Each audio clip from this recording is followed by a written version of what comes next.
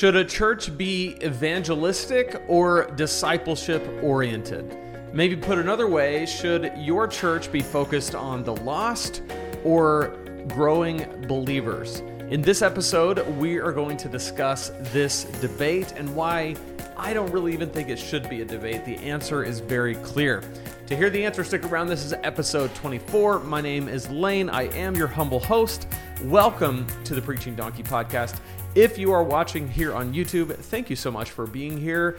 Be sure to give this video a like down below. If you're listening on Apple Podcast or Spotify or one of those, it's awesome to have you joining us as well. Be sure to leave a review. Make it a 5-star. If you're not going to make it a 5-star, don't worry about it. Don't bother with it. But for real, go leave a review. It really helps for other pastors to be able to hear what we're doing here and to be exposed to this. In fact, Apple Podcast will surface this to more pastors who are searching for resources on preaching if it gets more reviews. So if you feel like this is valuable, that's one way you can kind of pay it forward and get this to show to more people.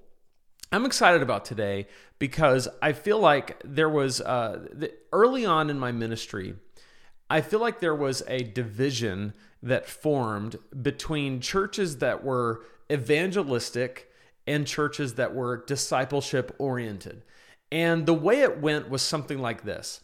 If a church is growing, and by growing, I mean, in this case, numerically, that's not the only way a church can grow, but let's just say butts in the seat, that's the kind of growth we're talking about. If a church was growing like that, and another church wasn't, the church that wasn't growing could look at the church that was and say, well, they're not actually discipling those people. They might be evangelistic, but they're not really good at discipleship. And the church that is evangelistic looks at the church that isn't growing and says, why aren't they reaching anyone? I mean, sure, they might be discipling people with a bunch of Bible studies for the 30 people that are there, but why are they not reaching them? And these two would conflict, right? On the one hand, the church would say, the evangelistic-oriented church would say that we are the church and we exist to shine a light on a hill and to invite all who would come, and we're orienting our church towards those who are lost. The discipleship-oriented people would say, no. The church is for the believers. It's to encourage the believers when they come so that they can go out and be evangelistic, somewhere else. And these two factions forever would fight. And I remember very clearly being at a church that was actually large, pretty large church, but wasn't growing. It was just kind of sitting still. And down the street, there was a really well-known, very large, very fast-growing church. And I said something about that church, that I liked it, that I liked the pastor, that I thought they were doing some great things.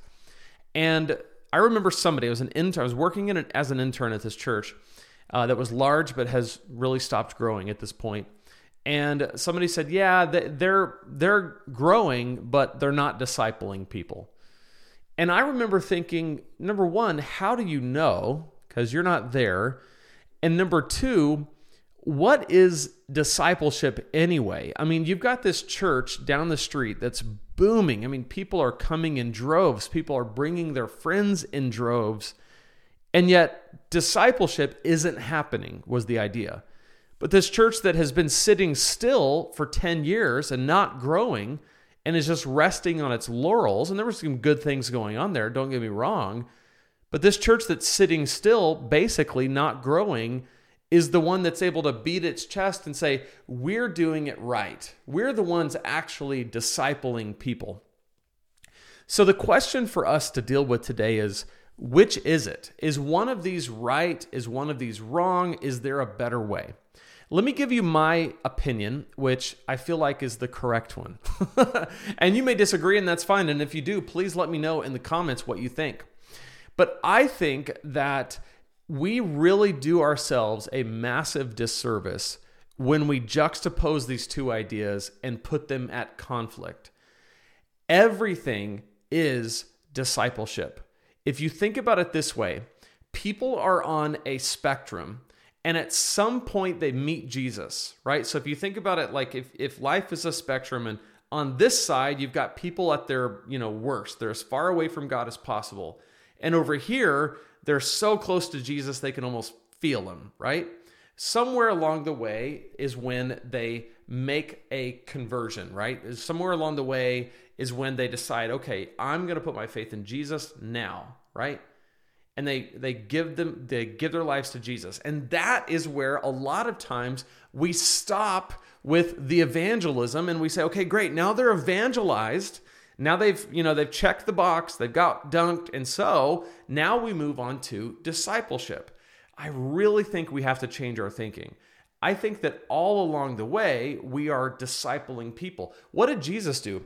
Jesus called disciples. He called people to follow him, and he called them to be his disciples. He didn't say, right now I'm evangelizing you, and once you put your faith in me and trust what I'm saying, then we'll switch over to discipleship, right? He didn't say that. He went up to people, he went up to Peter or Levi, he said, hey, listen, you are going to now follow me. You're one of my disciples. And pick up your stuff, let's go fish for men. And they started participating in what Jesus was doing long before they necessarily trusted that he was the Messiah. So if you think about it, if you look at your church and you have this distinction of some people are lost and some people are saved, that's fine, but everybody is needing to take their next step, right? So for the person who hasn't put their faith in Jesus, their next step in the discipleship process is to get one step closer to following Jesus. Let's talk about the person over here who's been discipled, who's put their faith in Jesus, and now we're thinking about discipling them. This is how it usually goes. How do we define discipleship? Most of the time, when we look at that person who's given their life to Jesus and we think about how do we disciple that person, we're thinking they need to sit in more Bible studies, right? There's nothing wrong with Bible studies. I think it's really great to have a knowledge of the Word. That's awesome. In fact, we are commanded to know and do the Word of God. But when we think about that person and we think about discipleship, we have to think in terms of something much deeper than sitting them in Bible studies. Because when Jesus said to make disciples, he said, go, right? Go, therefore, make disciples of all nations, baptizing them in the name of the Father, Son, and the Holy Spirit, and teach them to observe what I've commanded you, right? Teach them to observe. Don't just teach them to know, teach them to do. So if this person is truly, if this person is truly discipled, then they are going to be a person whose faith multiplies. Think about that. They're not just sitting in Bible studies, soaking up knowledge and becoming a disgruntled church person that eventually moves on to another church that meets their needs better than yours. That's not discipleship. That's consumerism. But if it's discipleship where this person truly has made a conversion, they've followed Jesus, and now they are being discipled, what is going to happen is their faith is going to multiply. So if you think about it that way, if everybody in your church is focused on making disciples and not just on, well, is it evangelism or is it discipleship? Is it a horse and pony show on Sunday or is it a serious Bible study? What if our questions had much more to do with, are people living on mission or are they not? And what is their next step?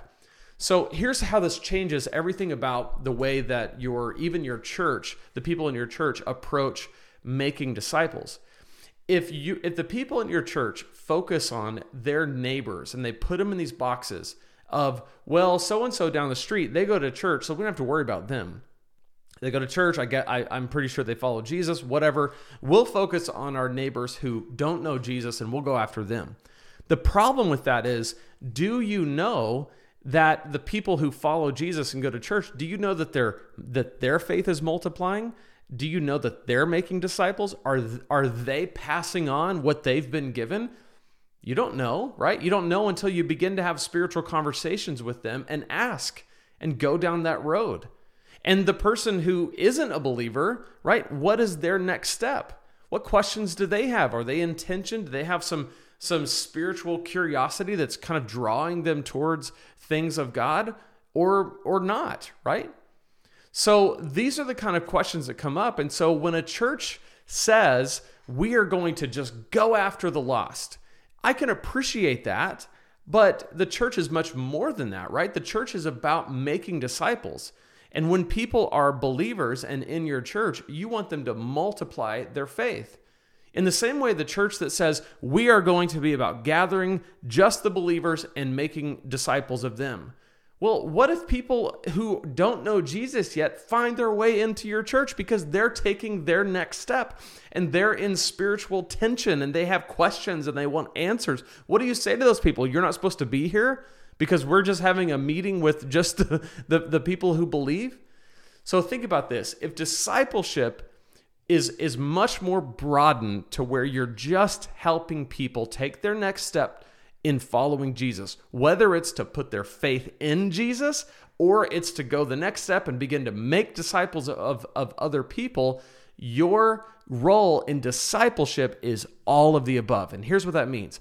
It means that evangelism is just another form of discipleship. You're calling people to what?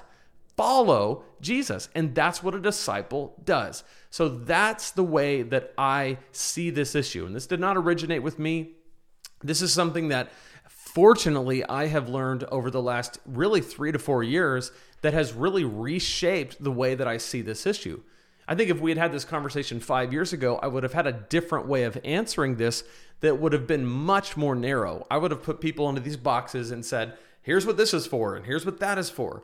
And it would have compartmentalized the process that is supposed to be a lot more holistic. So all I'm saying is, what if your church rethought the way that you frame these issues and you said, people are on a journey. And if they're way over here, way far from God, or if they're so close to Jesus that they just, you can't even find someone more close to Jesus. Both of these people need discipleship.